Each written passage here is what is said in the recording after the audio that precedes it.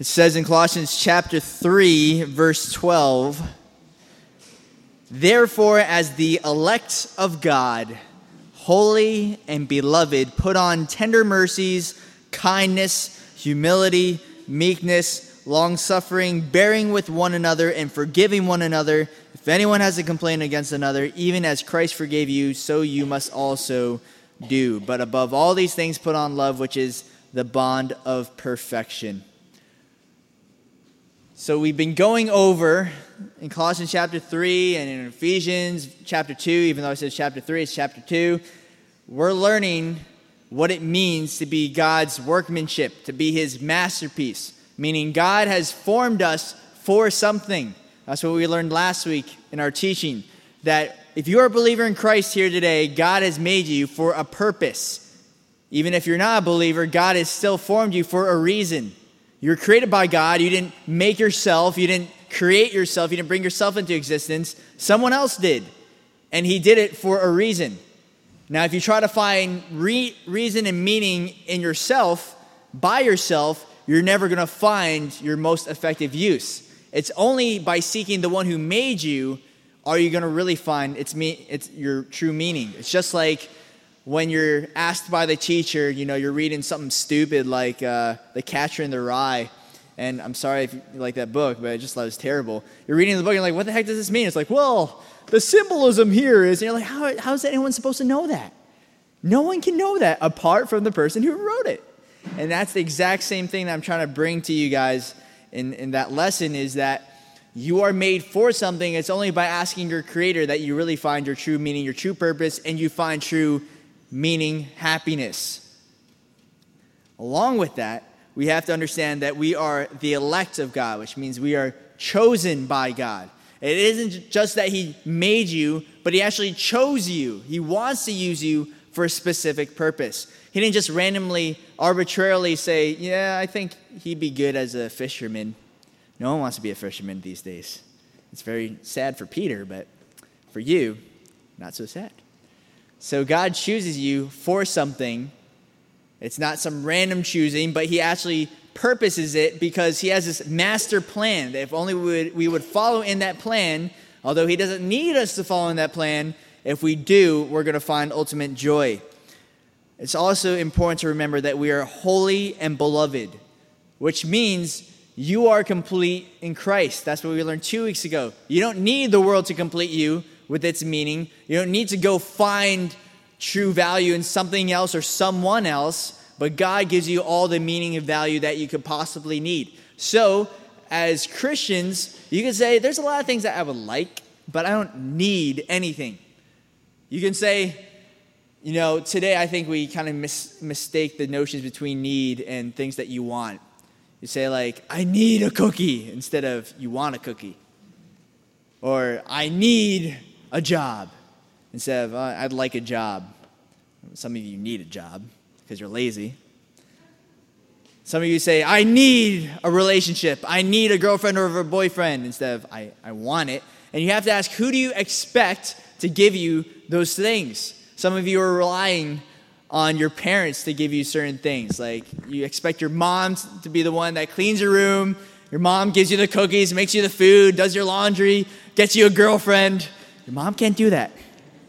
It'd be really awkward if she did all those things for you. But you have to rely on some person for some things at some time.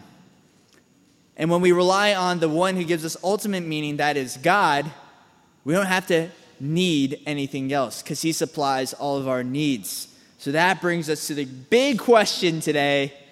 What about dating? I know, the topic that no one wants to hear, and at the same time, all of you want to hear, which is awkward. But if you decide to kick me out after today, I'm fine with that. But just for today, we're going to go a little offshoot onto talk about dating today. Now, I have to qualify this a little bit. There are two extremes when we talk about this that people, especially in church, talk about. One extreme is, you must never date. Dating is evil. Dating is from Satan. Don't date until you're married. That's one extreme. The other one is, oh yeah, date whoever you want, hook up with whoever you want, and that's also really awkward. Don't do that. I'm saying today there's a potential middle ground, but we have to ask ourselves the hard questions today. Now, I have a lot of stories I could give you, and I'm just not sure which ones I want to share because you might just think I'm a big dork afterwards. But you might be looking at me and saying, Alan, how can you teach about dating when it's a subject you know nothing about? Touche. But C.S. Lewis once wrote in Mere Christianity how when he wrote on marriage and people were like, you're not married, you can't talk about marriage. He was like, yeah, but sometimes being on the outside, you have a clearer view from the outside. So you can take what I'm saying and you can check it against God's word and your own rationality and see if it works or not. I won't hurt you if you disagree with me, but let's just go with it. I'm just going to ask you a bunch of questions. First of all, what is dating? You don't have to answer it because you probably can't answer it. But what does it mean to date? When people are in a relationship, does it just mean you change your status on Facebook and they're officially dating? That's what it means to date? If so, if Facebook's gone and you have no way of qualifying your relationship, what are we? No Facebook!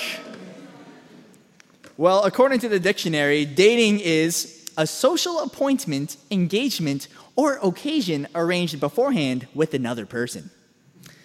And the other word I heard, which I hate, is courting. I think it's only a Christian word. It's the worst word ever, courting. So I looked that up too, and this is what it says in the dictionary. To seek the affections of, or to woo. It just makes you want to go eat a steak or do something manly or something. Ugh, I can't even read this. And it says, the second definition was of animals, to attempt to attract a mate by engaging in certain species-specific behaviors. So I guess animals are more into courting than humans. But I guess with that, the real question I want to ask is, are you like a peacock? Do you have a mating call? If so, you might be dating. Can you imagine? No, that's not what I'm saying. Although I do think some people have some signals. Like my brother, when my brother liked a girl and he was in junior high, he would do this little dance, this little sway. He'd be talking to this girl and be going like this, back and forth. You're like, oh, Daniel's in love. But then when he was actually in a relationship, it was the funniest thing ever. I shouldn't talk about this at all. I can't help it. Some people, you'll be on the receiving end where you're in this relationship and one person's putting in all the effort and the other person isn't putting in any effort. I think dating is just this obscure thing where you're not really sure if you're in a relationship or not sometimes. There's this girl that was dating my brother, and as she was dating him, she texted me one day and complained, and she's like, Alan, I can't stand your brother. I was like, why? What happened? And she's like, well, anytime I text him, I love you, he either says okay or LOL.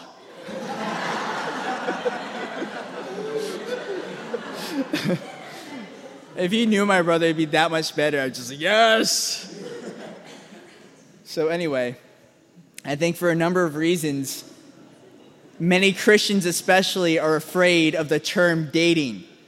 So you have this unofficial Christian sense of togetherness, where you're not really dating, but you're talking on the phone or you're texting, or they're the person you see at church or at school and you talk to them all the time.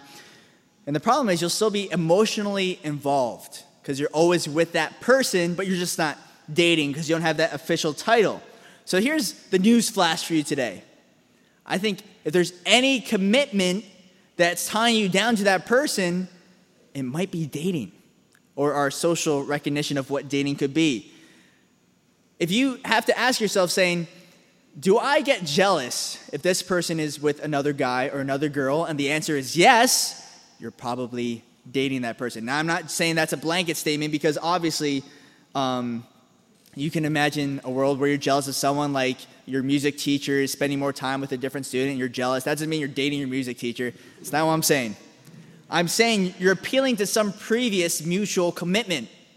When you get jealous or you see that person moving on, talking to a girl or a guy, they're spending more time with that person rather than you. You're appealing to some mutual commitment that you thought that you had between you, some bond that you had between both of you.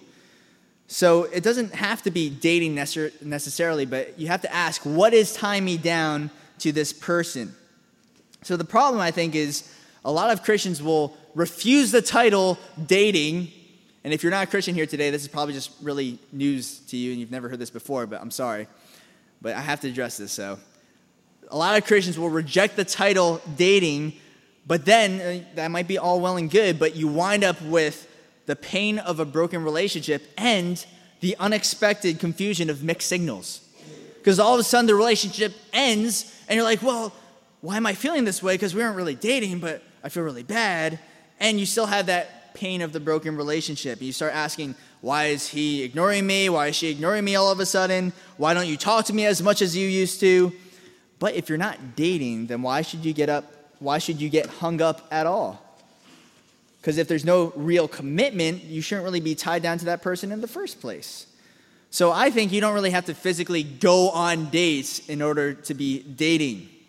Because you can think of a long-distance relationship where two people are dating, but they're not officially going out. They're not meeting once a week to fly out and visit each other. So here's my definition of dating. If you want to jot this down, you can disagree with it, but this is what I think. My definition of dating is the process of mutual investment between persons with the intention of pursuing deeper intimacy. Now, if you didn't understand anything I just said, that's fine. I did that on purpose. I don't want you to understand dating. No, that's not what I'm saying. I'll repeat it. The process of mutual investment between persons with the intention of deeper intimacy. Which means, if you're a guy here, don't play that flirting game. I know a lot of what guys like to do is they like to text girls randomly, because I'm a guy, I know what that's like. Text girls every now and then, see how they're doing. You like to flirt a little bit. When you're in person, you like to, give affirmation. You like to hug a little bit longer than other people. And you like to play that flirting game, but we're not dating. I don't have any feelings. I don't have any affections. But you're in it now, and that's what I'm trying to say, is that you have to man up to your decisions, your emotions. You can't just say, well, I'm not really dating, so there's nothing that should be tying me down to this person, because you're playing with someone else's emotions. And 1 Timothy 5:2 says, treat older women as you would your mother, and treat younger women with all purity as you would your own sisters. So if you wouldn't mess with your own sister's emotions, then you shouldn't mess with your sister in Christ's emotions either. And that should be convicting for a lot of you guys, because some of you feel like it's okay to talk in a certain way and treat girls in a certain way, and what you're doing is you're hurting them and you're setting them up for failure with the next guy that they date, the next guy that they're looking to. And that's not loving, and as Christians, we're to be different. And you're setting an example for the world. And if the world looks and like, oh, well, Christian relationships are just as messed up, 50% of all divorce, whether it's Christian or non-Christian, ends in divorce, or marriage ends in divorce. That's what I'm trying to say. We're setting that example. If it looks just the same, I think there's something wrong with that. So that's my definition of dating. What is dating for? Dating is not a concept that is addressed in the Bible. So I can't give you, this is exactly what the Bible says about dating or not. I don't really think it's that big of a deal. I think that's the problem and that it's kind of weird that I'm saying it's not a big deal. I'm teaching a message on it. But some cultures, they had arranged marriages. They don't worry about dating because it's from the moment you're born, you're supposed to marry this person, and that's the end of the story. But I think because we live in a society where we have so many choices, now we have this list.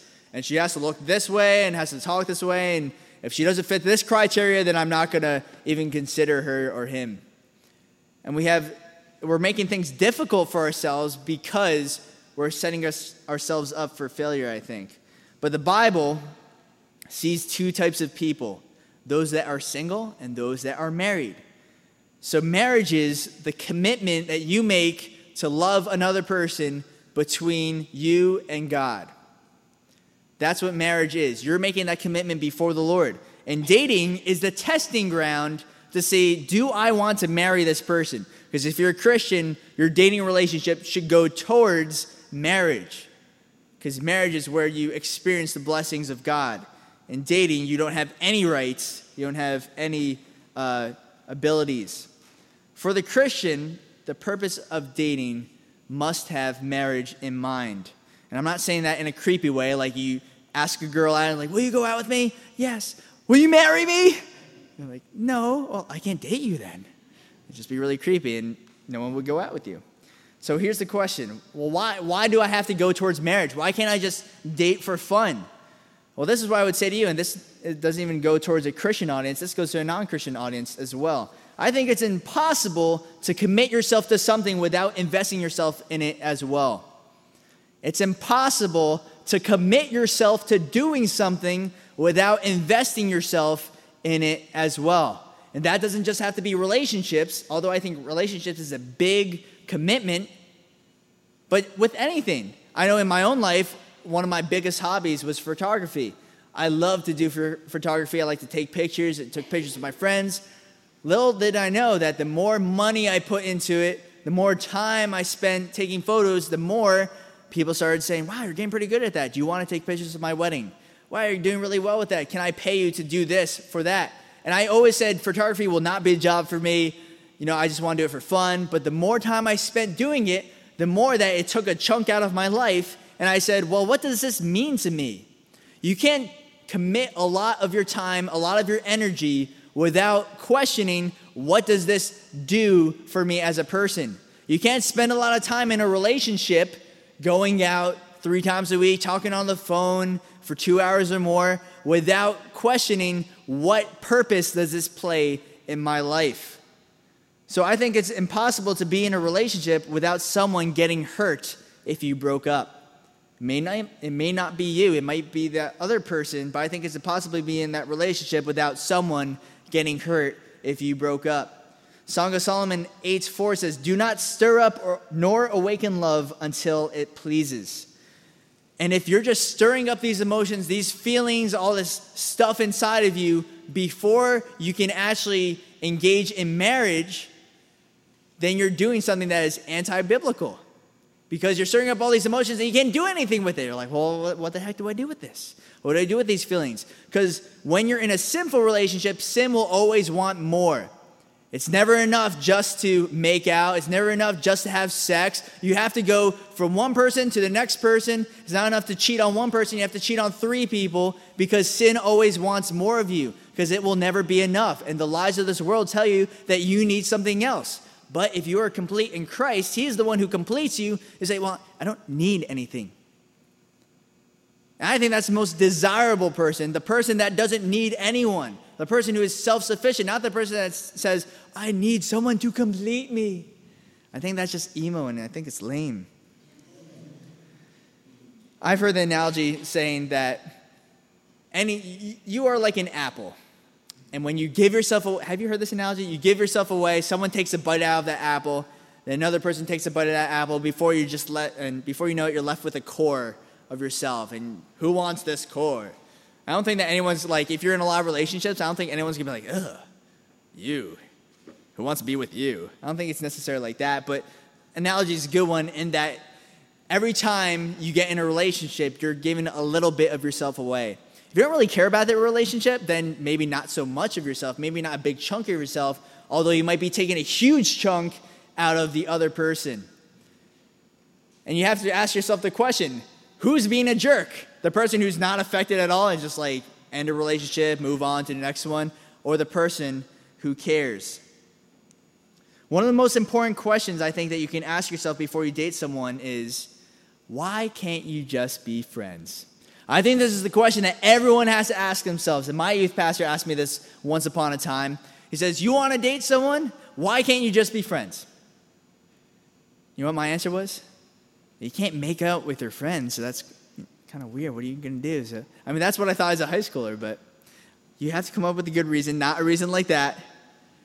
Why can't you just be friends with that person? C.S. Lewis described friendship as 2 people walking side by side toward a common goal. So what do you need more from a relationship in order to be more than just friends? Now, I have an answer that I've arrived to, But I don't think there's any one answer that people arrive to that they're saying this is the objective answer. I think it's a subjective thing. And I can kind of share with you a little bit of what I think and my philosophy. But you have to answer that question for yourself, because if it's anything more than just friends, then you have to ask yourself, what is the criteria that goes into a relationship? And if it's anything just like the physical, then you're obviously on a rocky start and rocky ground. So this kind of begs the question, though. Can women and men just be friends? I don't know if any of you have seen this video, but this guy on a college campus goes around, and I was going to show you, but I didn't feel like it anymore. So he goes around on a college campus, and he asks people, can men and women be just friends? And then he asks all the girls, and all the girls are like, yeah, totally. Yeah, I have a lot of guy friends. Ask all the guys, no way. Like, all the guys say no. It's really funny. I think it's kind of twisted in a certain way, but it proves a really good point. In the world, you see very rarely do guys think that they can have friends that are girls that they don't have a romantic interest in. I'm not saying that it's not possible, but I think it's very probable that if you have a friend that's a guy, he might like you. 1 Timothy 5:2, though, says, treat older women as you would your mother, and treat women younger than you with all purity as you would your own sister. So obviously the Bible thinks that we can treat people as just friends and be okay with that. I have plenty of friends that are girls that I don't have any interest in. I think it's possible, but in the world, I think you almost have to be skeptical and say, well, what are the reasons why they would just be friends with me? Because in the Bible, you're held to purity, but in the world, maybe not so much. Moving on. So here's some bad reasons to date. Number one, we're in love. Number one bad reason to date is just because you're in love. I hear this, this is probably the number one reason why people want to date is because you like each other. But if that's your only, it's not a bad reason, but if it's your only reason just because you like each other, you have to ask, what does it mean to like each other? Like a bunch of you high school kids, when I was talking to some girl recently that I'm not going to mention ever again in my entire life after this sermon, he asked me, well, do you like her? I'm like, what does that mean? What does it mean to like somebody? Does it mean that you're just attracted to? Because I understand that. But when you like a person, all of a sudden we have this entitlement, like if you like somebody, then you have to act on those feelings. You can't just like someone and not do anything about it. So someone asks you, well, who do you like? Well, I don't like anyone. No, you have to like someone. Like, what if I don't want to like anyone? Well, are you gay?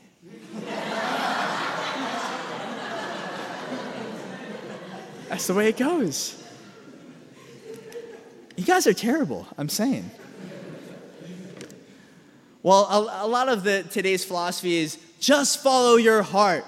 But the Bible says the heart is deceitfully wicked above all else. Who can know it? So just because you have feelings, it doesn't mean that you have to act on those feelings. Have any of you in your Christian life prayed for God to take away feelings for a person if it wasn't his will? Don't raise your hand. No, you've all done it. Lord, if this isn't your will, I pray that you would take my feelings away. Just show me, Lord. And then the feelings remain. And you're like, well, the Lord approves. So then you go through with this relationship, and then it ends, and you get rejected really bad. Like it's happened to me a bunch of times. And you blame God. You're like, God, you didn't take the feelings away. And God's like, really? Really? You think God just takes away feelings from things that we want to do but we know are wrong? No. If that was the case, he would have taken the fruit away from Eve when she was in the garden. God, if you don't want me to sin, just take the fruit away from me. Just take it out of my hand when I go to eat it. He didn't do that because he expects us to have free will, which means even when you know you want to do something, you're not going to do it because you know it's wrong. So instead, we have to put our feelings under the microscope and ask, does this feeling please the Lord? Is this a good thing? You can be attracted to someone and it not always be a good thing. So, moving right along. I dropped the CD. So I'm not saying that if you act on impulse that your relationship will fail, because I think a relationship built on impulse can work, but it's just not the greatest foundation if all of your relationships are based on impulse. I like this guy, I don't like him anymore. I like this guy, I don't like her anymore. Because before you know it, you're just, as soon as the feeling's gone, you're going to kind of drop them just as quick as you pick them up. I think that's kind of the problem of finding the one that everyone's looking for.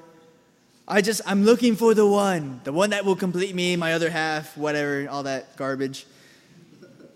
We're living in the culture of Christian mingle. We are. You're like, I know there's no one, and then you see a sign on Facebook, you sign online, it's a sign! The ad for Christian mingle says, are you looking for your completion? I was looking at this ad today for Christian dating. Oh my gosh, it was terrible. It was like the next best thing after salvation is a relationship.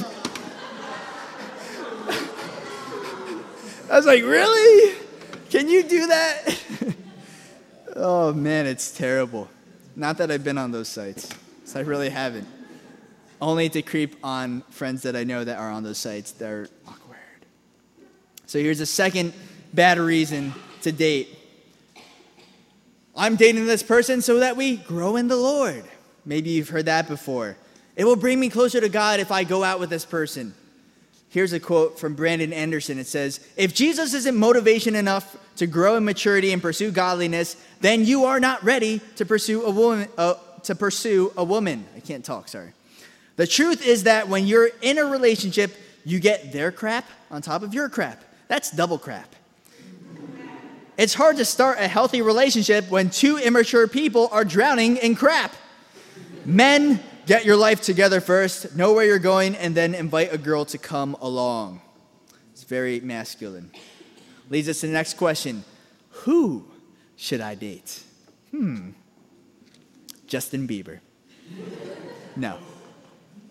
Here's the thing that you've probably heard a lot. You have freedom in Christianity to date whoever you want as long as you stick to biblical guidelines. It's not like the Church of Mormon. Church of Mormon says you're not allowed to date until you're 16, period. It's like in the Mormon book thing that they have. It's not like the Book of Mormon. It's like the pamphlet they have that like accompanies the Book of Mormon. It's like number one thing that you can't do. Don't date till you're 16. It's like part of the religion, so you can't do that. That's not what Christianity is all about. You have freedom within biblical guidelines. But what are those guidelines?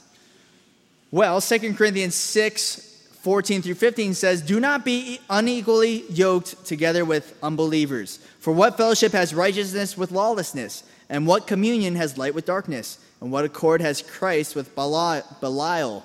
Or what part has a believer with an unbeliever? What does that mean?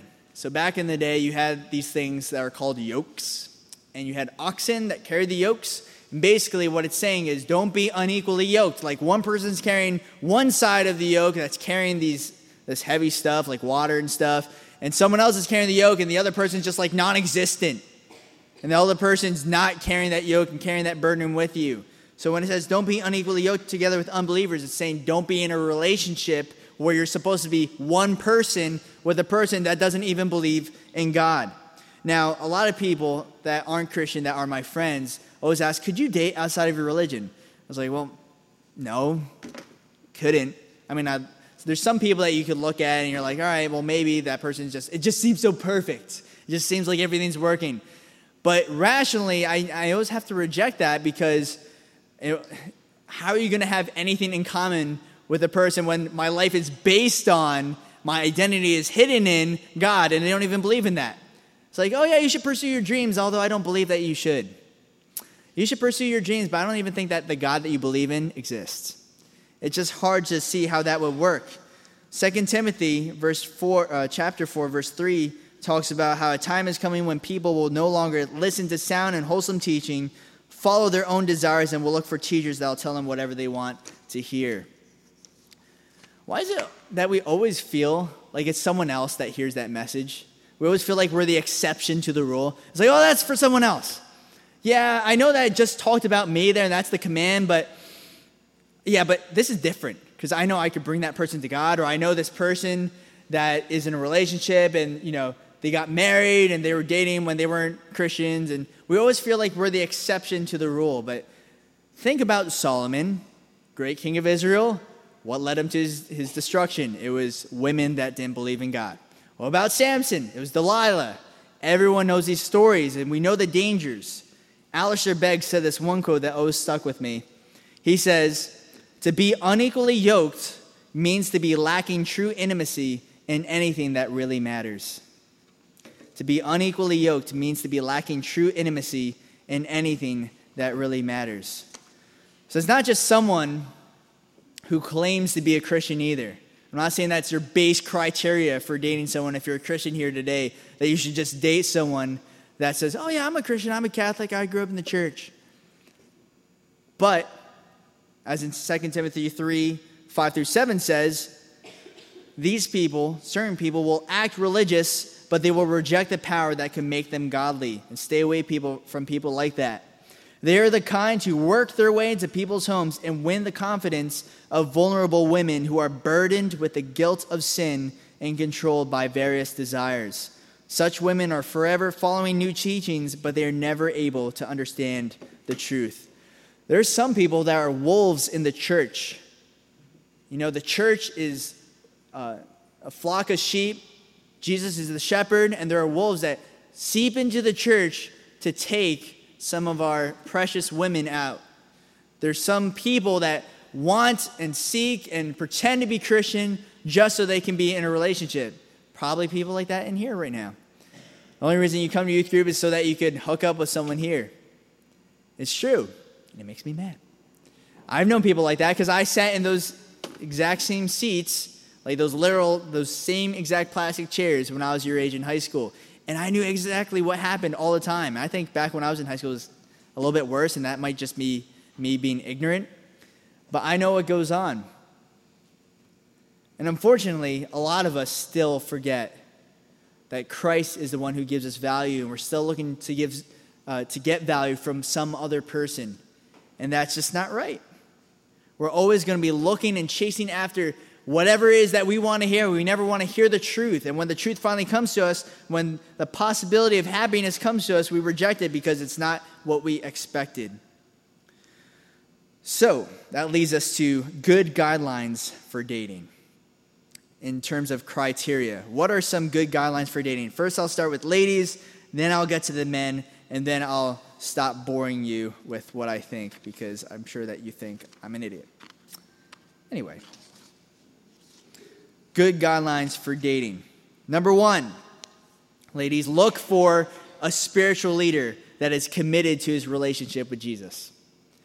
Look for a spiritual leader, not just someone that says, "I'm a Christian," but someone that takes the lead, someone that takes the initiative, someone that says, "You know what? I'm going to read my Bible. You know what? I'm going to memorize some verses. You know what? Let's go and do this mission trip. You know what? Let's go to this event. Let's go help people." Someone that takes initiative and shows that he is a man of God.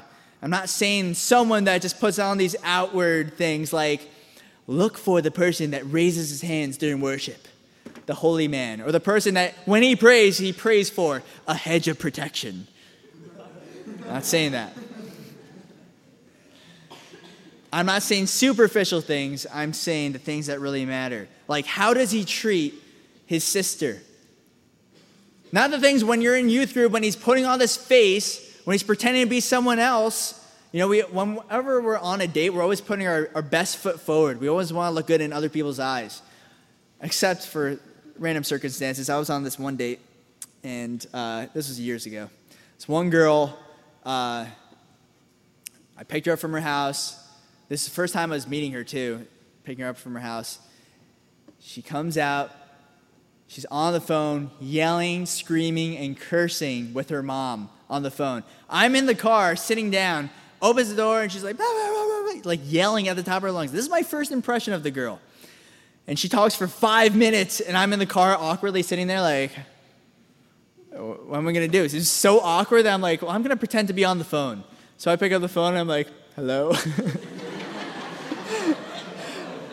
And then I get a text message and my phone rings. And it's like, beep. I'm like, she knows it's a joke. And I put my phone back. The whole night it was awkward. But we did get to go to Toys R Us, so it was really fun. Fun for me. I'm not joking either. One day I want my life to be just so ridiculous that everyone would be like, I don't believe anything that you say. You'd be like, yes. Be like that old crazy old man that has like schizophrenia or something. Anyway. Everyone has this face, everyone puts on this facade when they're on a date, but you have to see, how does that person treat their mom when they're at home? How does he speak to his family members? Is he a servant of the Lord? Is he the one that puts the chairs away at youth group? Is he the one that when we're on retreats, he's the one mopping the floor? He's the one cleaning things. He's the one asking if he can help. That's a man of God. That's a man that you should be looking for. Number 2, second guideline, I would say, is honesty and integrity. Honesty and integrity. If he's willing to lie to cover up himself for other people and to other people, if he's willing to lie to his parents, to his friends, who's to say he's not going to lie to you as well? If he's going to cheat on his test, he's going to cheat on you as well. Look for honesty and integrity. Thirdly, look for someone who can laugh at himself. Someone who doesn't take himself too seriously. Not some hothead that always talks about himself, always proud, always talks about muscling up, going to the gym and taking steroids. Probably want to stay away from those people. Just don't go to clubs. Stay away from them. Trust me. Especially in your day and age, you're going to go to a club and there's like a 40-year-old man who's still like dressing like he's 25. It's bad. It's weird. Just, you know what? Don't date anyone from New Jersey. No. Find someone who can laugh at themselves, that doesn't take themselves too seriously, that can take a joke, that is humble. Not someone that says, I'm humble, but someone who really, they show it. And number 4, someone who is kind. We're going to learn about kindness eventually. Not tonight. But someone who is kind. Someone who doesn't say mean things to other people. When I say that, I'm not just saying about teasing or being, just joking around, because I know I'm a terrible person. I need to work on that. But if he's mean to other people and you see that anger come out on other people, who's to say he's not going to take that exact same anger out on you when you're over the honeymoon stage? So guidelines for men. Number 1, beautiful. Number 2, thin. Number 3, smart. No. Oh boy. Now, obviously no one dates or looks for someone that they know is ugly. Like, oh, you look pretty bad, but we'll make this work somehow. No one does that. So I'm not saying don't be attracted to the person, don't look for attractive features. But what I am saying is Ecclesiastes 7, verse 26, one of my favorite verses. Write it down if you don't know it, men. Ecclesiastes 7, verse 26. I discovered that a seductive woman is more bitter than death. Her passion is a trap, and her soft hands will bind you. Those who please God will escape from her, but sinners will be caught in her snare. Goes for you ladies as well. His soft hands will bind you.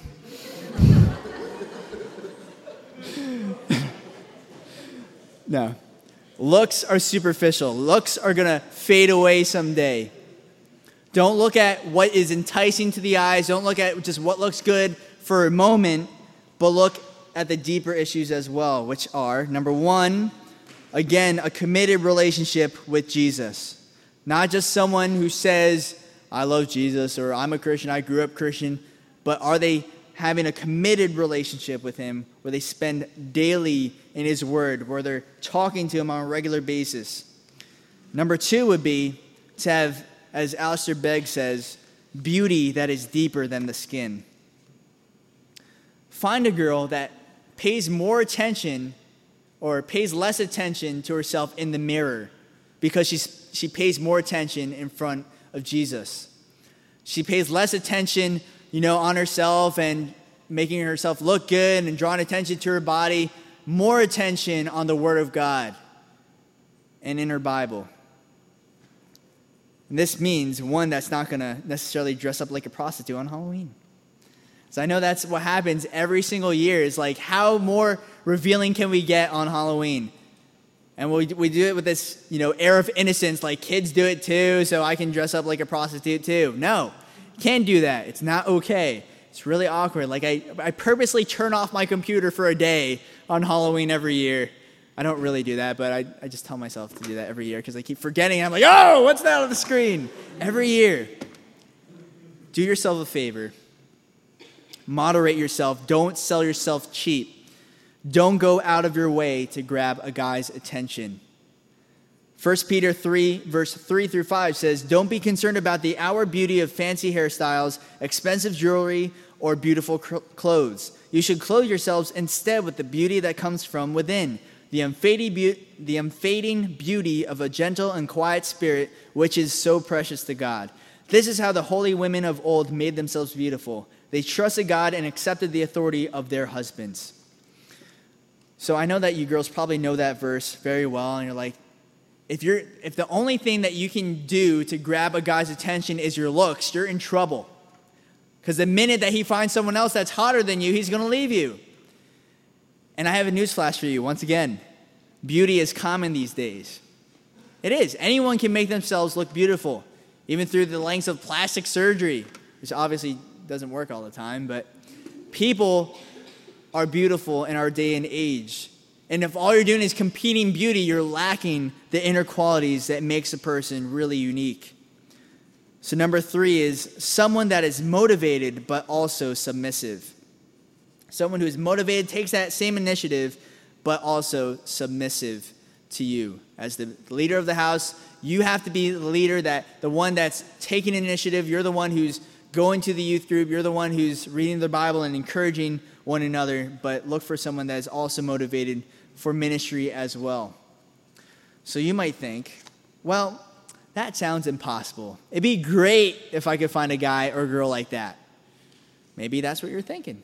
Maybe you're settling for someone else because you're like, well, I don't see anyone like that around me right now. Well, remember, you only have to marry one. If you only find one in your years of life, that's okay because you only have to marry one person. So that leads us to the next point, which is, what does a godly relationship look like? And we're almost done. This is the last one, so don't worry. What does a godly relationship look like? Well, dating brings expectations. And if you're a guy here today, you as a leader have to set a plan on where your boundaries are going to be. Set standards, or you will fail. If you don't have a standard, you don't have a plan, you don't have boundaries, and you don't make it clear what's going to happen, you're going to fail. Because the minute that your emotions are stronger than your mind, you're going to give it up. You're going to be intoxicated with that feeling inside of you. You're going to just say, well, did I really have any standards? And it's going to be too late by the minute that you want to act. So this begs the question as well, how far is too far? 2 Timothy 2:22 says, run from anything that stimulates youthful lusts. Instead, pursue righteous living, faithfulness, love, and peace. Enjoy the companionship of those who call on the Lord with pure hearts. So then, the thing I'm trying to say right now is make sure that they value you, not your body. Not the physical things about you, but make sure they value you for who you are. Lust wants the best for yourself, and love wants the best for others. Lust just wants more for yourself. What can I get from this person? Where love says, how can I bless this person? How can I love this person? Love says, how can I love this person? But you get it. If they're so physical with you early on in your relationship, who's to say that they're not going to move on as soon as they find out you're not as good as a kisser as someone else that they dated? How do you know they're not going to leave you if all you do is give up all the things and eventually you have nothing left for them to take from you, so they just move on? That's why it goes back to that verse, treat older women as you would your mother, treat younger women with all purity as you would your own sisters. That's the standard. Kevin DeYoung says, you wouldn't make out with a stranger. Well, some of you would, but that's besides the point. You wouldn't make out with your friend, but you would make out with someone you're dating. What's the difference? We have to treat younger women with purity, looking at them as Jesus loved them, and not taking advantage of people just because we have emotions and just because we have feelings. But some of you are afraid of becoming social rejects, like at that series on TV, Virgin Diaries. Has anyone seen that? You don't have to raise your hand if it's a guilty pleasure or something. Some of you are afraid of being so awkward You know, that you don't know how to hold a girl's hand. You don't know how to, kiss or, I don't know. You guys have weird fears. You're in high school. I understand that. But 2 Timothy 2, verse 20 through 21 says, in a wealthy home, some utensils are made of gold and silver, and some are made of wood and clay. The expensive ones are used for special occasions, and the cheap ones are for everyday use. If you keep yourself pure, you will be a special utensil for honorable use. Your life will be clean, and you will be ready for the master to use you for every good work. The question is, where do you want to be used the most? Things of the world or the things of God? God's got you covered. You don't have to worry about that. If you keep yourself pure for the Lord, I'm not giving you any legalistic things like you shouldn't hold hands or something lame and weird like that. I'm not saying that. But some of you have to seriously evaluate how you're looking at a relationship. Some of you are looking at the line and saying, how close can I get to the line? And others, you have to realize that the question isn't how close can I get? How far away from that line can I get? How much can I pursue God and run after him and the things he has planned for me? Just like Joseph, when, everyone knows that story. Joseph was with Potiphar's wife. Potiphar's wife was like, man, that guy is really good looking.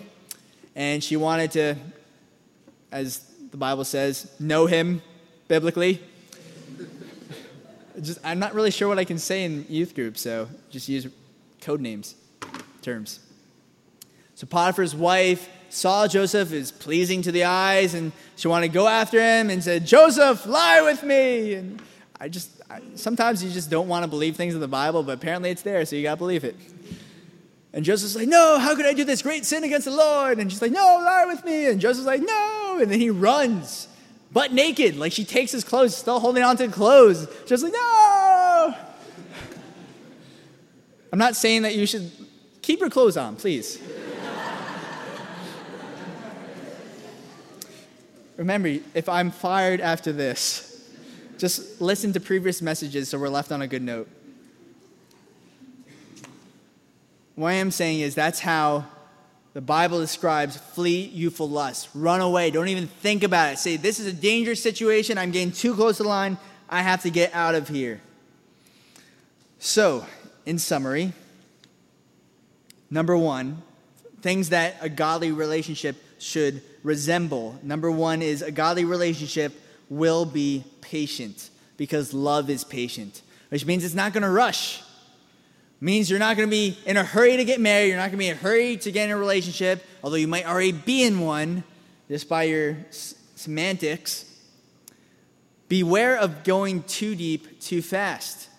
Beware of doing things all at once, sharing all these secrets that no one else knows about you. Maybe you haven't told anyone these things, but everything feels right, so you need to tell this person that you've just met. Beware of that, because as soon as you give those things away, it might be a sign that you're willing to give other things away. You're giving in all this investment to a person you just met who you're not even sure if you want to be with. Be careful of that investment. Because as soon as that person breaks up with you or stops talking to you and say, well, I just told them all these things. Will they use it against me? Will they gossip against me? How will this affect our relationship with everyone else? Be careful of going too deep too fast. Number two, a godly relationship will not isolate you from the rest of the body of Christ. And a lot of you guys are lame enough to do that. And I say that because I know a lot of my friends, they get in a relationship, they get a girlfriend, and all of a sudden, that's it. Don't see them ever again. A godly relationship will not isolate you from the rest of the body of Christ because you're meant to minister to the rest of the body of Christ. If you're only focused on yourselves, you're probably not focused on God. You're not focused on others. Number three, a godly relationship will not push you farther away from ministry. It will only push you towards ministry. It might not be right away, but you'll be asking yourself, how can we minister? How can we love God? Number four, a godly relationship will put Jesus at the forefront. I'm not saying you always have to talk about Jesus, like you time your conversations. You're like, it's time to talk about Jesus. It's time for Bible study. Not saying that. I'm saying in all things, give the glory to God. Matthew 10:37 says, he who loves father or mother more than me is not worthy of me, and he who loves son or daughter more than me is not worthy of me. So in conclusion, would a relationship push you closer or farther from Jesus? That's the end all. Does your relationship, think about it, think of the person you like right now, does that relationship push you closer to or farther away from Jesus. And you might be saying, well, how the heck do I know that? I don't know that. I'll give you a litmus test. Ready? Does the second coming of Jesus excite you or worry you? Because you probably prayed that prayer before. Lord, can you at least wait to come back until I get married? Maybe you've thought it before. You just don't want the rapture to happen until you get married. If that's your wish, and I'm not saying that's totally evil, I understand that. I prayed that many times. What I'm saying is, your love for Christ and the things that are in him should be far greater than the things of this world have to offer. Because there's not going to be marriage in heaven. Jesus says they'll never be given in marriage in heaven. So, marriage ends here. It's a reflection of Jesus and his church. If I just shocked you because you never heard that before, we'll talk later. The end of the story is that God chose you to be his masterpiece. God chose you to be his workmanship, to display his glory. And if you remember Psalm 84, verse 11, no good thing will he withhold from those who walk uprightly. So God has everything that you could possibly need in this life. You don't have to look to a relationship for those things. You have to do other things. But if you do want to date, I'm not saying it's a bad thing. You can do it. That's fine. Go do it. If you find someone that you really enjoy, it's a great thing. Don't be worried about those things. Don't be worried about what other people are going to think. Go date that person. But know what your boundaries are. Know where you're going. And if it's not having marriage in mind, not saying that you have to think, am I going to get married in 2014? No, I'm not saying that either. I'm saying have an idea of where you're going. Ask the Lord, does this honor you? And realize that you're probably already dating someone right now. You're just Christian dating, have this Christian association of dating. Don't be weird. Please, just stop making it a big deal. It just hurts my brain when people make things into such a big deal when it doesn't have to be. And it's the same thing with guys, too, when guys are like, I don't know. We guys have it hard, I think. Maybe I just have it hard. No, I don't. But, I don't know. Take a chance. You never know what can happen, right?